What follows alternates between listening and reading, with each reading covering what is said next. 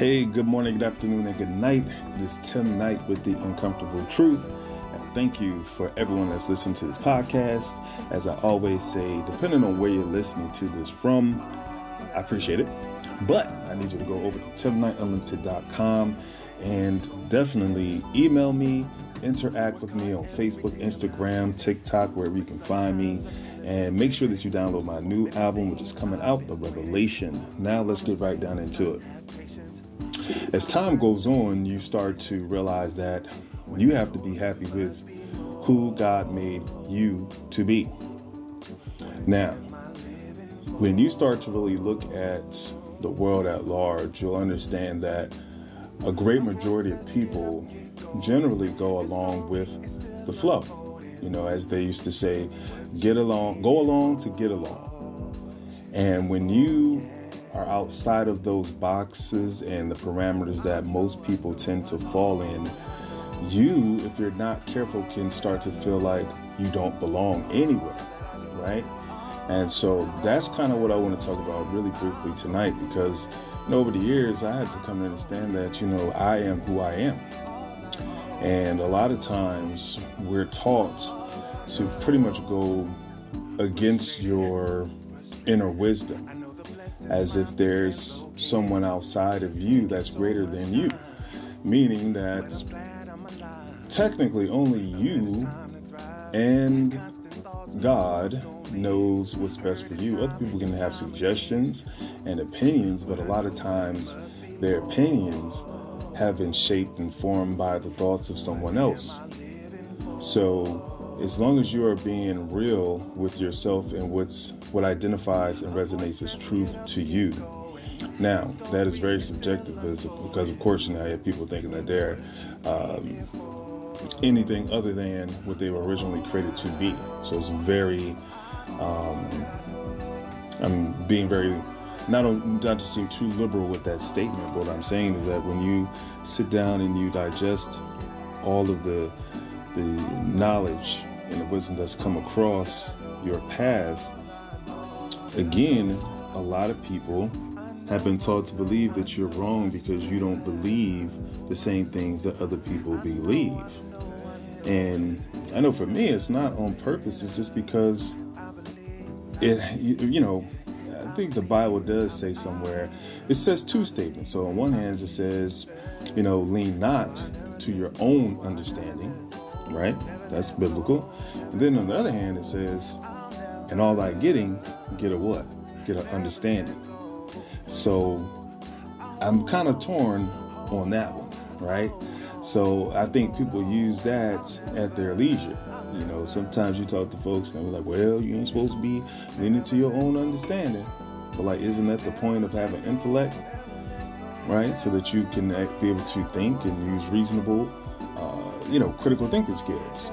And that's part of the problem now. A lot of people are not exercising their critical thinking skills. So a lot of different things are taking place in people's lives, shall I say, that could have been avoided if they only had taken the moment to think critically about what was being presented to them.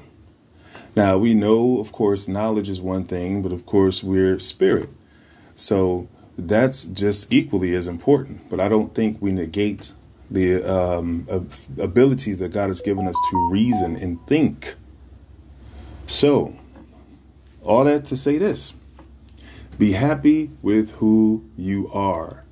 Always be open and willing to grow and increase in your knowledge and, most importantly, your spirituality, your relationship with God and your creator, which is, God is in you. So, a lot of times we're looking outside of ourselves for God. And if we are a little morsel, a little particle or speck that comes from God, why is greatness not within us? And, it doesn't mean, of course, that you're nobody else's God, that's for sure. But you certainly are in control of this gift of life. You're in control of what you eat, what you digest, what you take in, what you hear, see, smell, taste. So all the sensory abilities that we have been given are there so that we can enjoy this expression of life.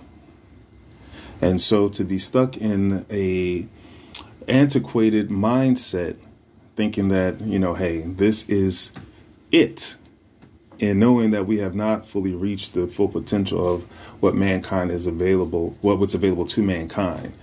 And so that's what I want to say. So don't beat yourself up. Know, in fact, that you are something special, that you are a creation.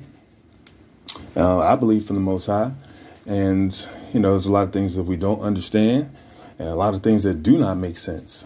And so what many people do is when you can't explain away things, you just like, well, it's pretty much like blind faith, but everything else you have to be so detailed and very systematic with your approach and your methodologies. Like you go on your job, there's a specific way that the job needs to get done. Right. So it doesn't invite your independent thought in most cases. There's a time tested program that employers have been running.